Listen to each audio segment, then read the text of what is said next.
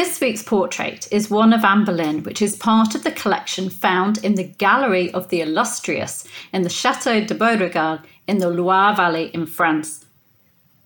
The gallery there is stunning and is home to 327 portraits.